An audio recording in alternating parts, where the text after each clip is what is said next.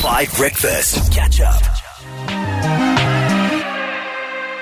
One of the girls on the weekend, Jenny and Lily Rose Depp on 5, 7:12 in the morning. There's a weird crackle in the air. It feels to me like anticipation. It feels like excitement. It feels a little bit like nerves. It's because Thabo just discovered that the wire in his headphone just dropped away from his headphone. Can you hear me, Thabo? Yes, I can. Sorry. Okay, it feels, like there's something different in the air. And it's because last night around 7 p.m, the presidency finally told us when election day is. It's the 29th of May, 2024. And I know that for so many millions of South Africans, it has felt for a long time now that we need a refresher of our politics. Even if you're still going to vote for the ruling party, we need a little bit of, something different. And so many South Africans have been desperately waiting for this day. And I must say, it feels different to any other election that I've heard about or participated in South Africa, because for the first time, there are lots of new parties and they're doing well enough for us to take notice. Maybe they'll do very well. And some of the big traditional parties are not doing so well, feeling a bit panicky and having to try and realign themselves to re-inspire voters. It feels like our democracy is maturing. You know what I mean? It feels like, I know it's literally our democracy's 30th birthday. It feels like our democracy is about to become an adult. It's thrown away its awful, messy 20s where it did a bunch of shameful things that it doesn't want to ever think about again. And now it's thinking a little bit like, okay, now I need to be an adult democracy. I need to have a, work-life balance, and I need to have a plan and a mortgage and a future. That's how it feels to me, with all these different new political parties and all these different parties convincing lots of different people about, maybe we should do this with the country, maybe we should do that with the country. Whereas before it's felt a little bit one-dimensional with only a few parties with a few ideas. Thabo, how do you feel? Yeah, no, definitely. I think, when we think about elections, it's quite often we vent about the state of our country, and we often forget that you have the power. It goes beyond complaining about it at your braai or with your friends. But now this is your moment to let your voice be heard. I know some people might be deterred because they think, well, what's the point? But I think there's the power in knowing that you actually have the power to make that change, through that X. And whether or not it's reflected. Through that. Oh, sorry. Okay. It is an X, isn't it? Yeah, no, I understand. I thought you were talking about a former lover or No. Sorry. Yeah, I was also for a moment like, wait, what? I really hope my ex isn't going to be president. Yeah, but I think definitely as a South African, it's about knowing that you've got the power to actually make that change. Whether or not that change will be reflected when they announce the results is something else. And I think about, for me, honestly, when I think about this election, going into this election, I think about the level of corruption that we've seen. That's something that's bothered me for so long, because now we've become so desensitized to it. We've just emerged from the state capture era, which cost us billions and billions of rands. They call them the 9 wasted years. But now you also have to wonder how different... Just to be clear, the man who called it 9 wasted years was the deputy president during a lot of those 9 wasted years. Who's now our president. Current president. So yeah, it's interesting. Anyway. Yes, the fact that what bothers me is the fact that you had a chief justice, who recommended that a certain somebody be investigated for corruption. Months later, you had that very same Chief Justice administer an oath of office to that very person he recommended be probed for corruption. And that's the state of affairs. So you're thinking a lot about corruption going into this election, how to deal with it. I must say it's exciting because it's such a competitive election, looks like, that for the first time politicians might have real accountability. Like for the first time politicians might lose power, lose paychecks, because, the voters might take their revenge. It's like the voters' revenge, a democracy, a democratic vote. Yeah, and Dan, for me, if I think about this election, and you kind of mention it now, 30 years, and for me, this is quite a special election, and I'm quite a sentimental person and nostalgic and everything. And yeah, I'm turning 30 this year. I'm a 1994 baby, so there's quite something special to it. About it to me, and just reflecting on that fact that it's really our responsibility and it's a privilege to be able to vote, and it's something I really don't want to take lightly. Yeah, I hear you. And I think it is difficult because there's so many options, so many parties, which I think is a good thing. It just shows us that in our country, people are hungry for change. They're hungry to. We have passionate people. Sure. And I'm so excited to vote. I think for me, going into this election, I really want to look at the different policies parties have and what they say they want to do and how realistic it is. Absolutely. I mean, it's so easy I remember back at school as well when we were voting for student leadership. Yeah, some prefects. people, which I did not Get. Yeah, we know.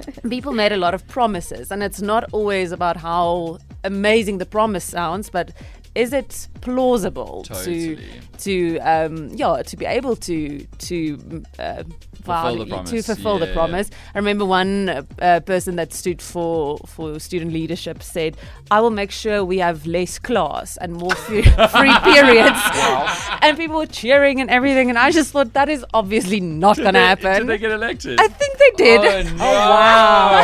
And I was just like, you really need to think about what you can promise. Yeah.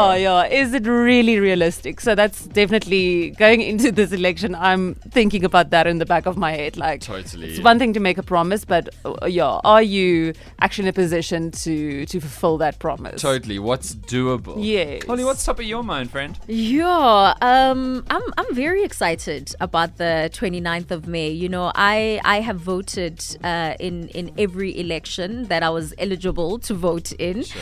and I think my vote, this time around is going to be determined by just how I see that political party just changing things within the country's landscape in the next couple of years. Right. You know, when you're in your 30s, you look at things very differently. You know, you think about what it will mean for your children one day. You know, what kind of country do you want them to grow up in? Are there opportunities for them?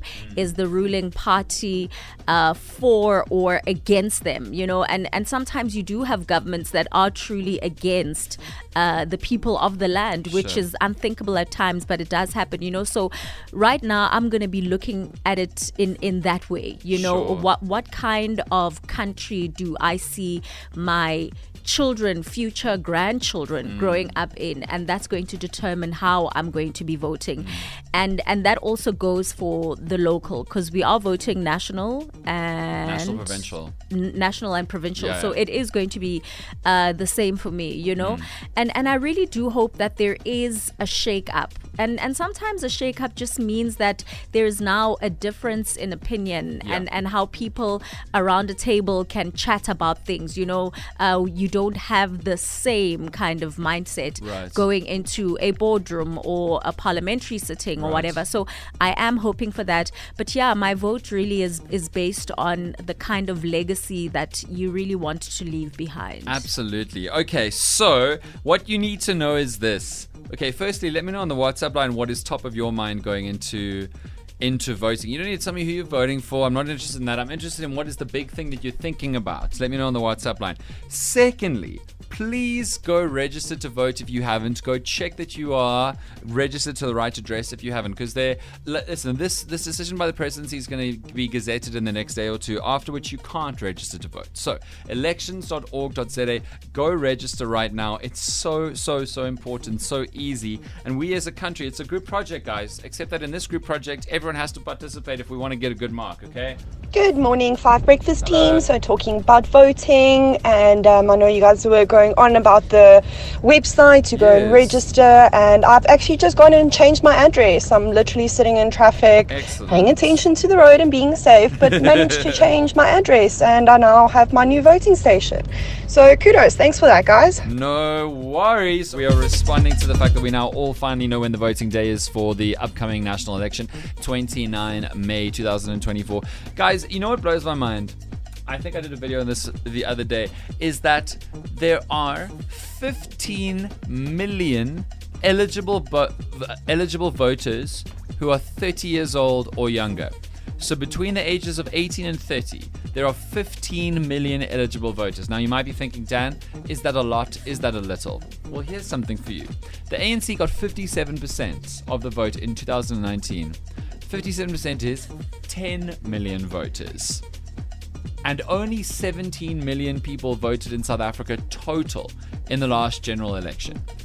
Many of them were not between the ages of 18 and 30. So, when we're talking about young people struggling with unemployment, as Holly discussed earlier, when we're talking about young people like, us young people feeling disempowered and disenfranchised, and we hear young people often saying, there's no point in voting, our grands and granddads are going to keep the world the same because they're all going to vote and some of us aren't.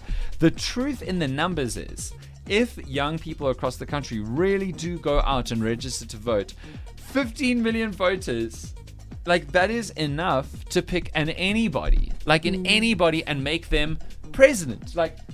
Now, overnight, even someone who's running as an independent with no political party. Holly could be president, guys. Oh, yeah. 15 million people between the ages of 18 and 30 could make even Holly. Imagine. Oh my goodness, they better vote and not vote for. Please, guys, please. Yeah, that is a scary thought. I would be amused. Wow, that is so mean. I would rule with an iron fist so well. This country would be so perfect. Okay. That is why you were not the head girl in your high school. Let me know on the WhatsApp line, actually, if one member of Five Breakfast had to be president. It was just the four of us on the ballot. Or actually, let's include producer Ayo, who runs the show. So 5 of us on the ballot. Who would be president and why? Holly. Sorry, who said that? Did you guys hear that voice? No. So weird. There's a spook. The ghost of Christmas past? There's a spook in the studio. Good morning, 5FM family. Hello. This is my first time voting this year. I'm Nice. This is the Tlohonolo. 26 years of age. So my thing going into the elections is I'm looking for a party that's going to challenge all the other politicians, who's going to challenge all the future elections coming up. Someone who's going to force people to say, you know what, this party was in government. She's talking about me. They did such a good job, although they might not be able to fix all the issues we're currently going through, as long as there's progress. And it's going to force politicians to step up and be like, we can't play with the people anymore, we can't mess up anymore, because these people have set a standard. So I'm looking for a party that is going to be closest to doing that. I don't expect them to do everything perfectly, but as long as we can see progress from the current situation that we are in. That's great, Little Onolo. And just to add to that, 2 things. The first thing is, if you feel like no political party exactly represents you, that unfortunately is how democracy works. If you want to frame it as you pick the best option or you pick the least worst option, you know what I'm saying? Because one of these parties is going to be going to rule the country, and so you got to pick the party that is closest to the kind of country that you want. The second thing that is so important, I was talking about this with a friend of mine yesterday. You don't actually vote for the president, guys. You vote for the party in South Africa. The party that gets the most votes chooses their own president. And I think that's important to remember, because say you're voting for a Steenhuisen or a Malema or a Ramaphosa, you can't really have the emotion that I'm voting for that guy. You have to have the emotion that I'm voting for him and all of his friends. And you've got to make an adjudication when you vote about, how do I feel about this collective? You're voting for a team. Sure, it happens to be the captain is going to be the president, but you're voting for the whole team. So which team do you want to rule South Africa? Catch up on some of the best moments from 5 Breakfast by going to 5FM's catch-up page on the 5FM app or 5FM.co.za.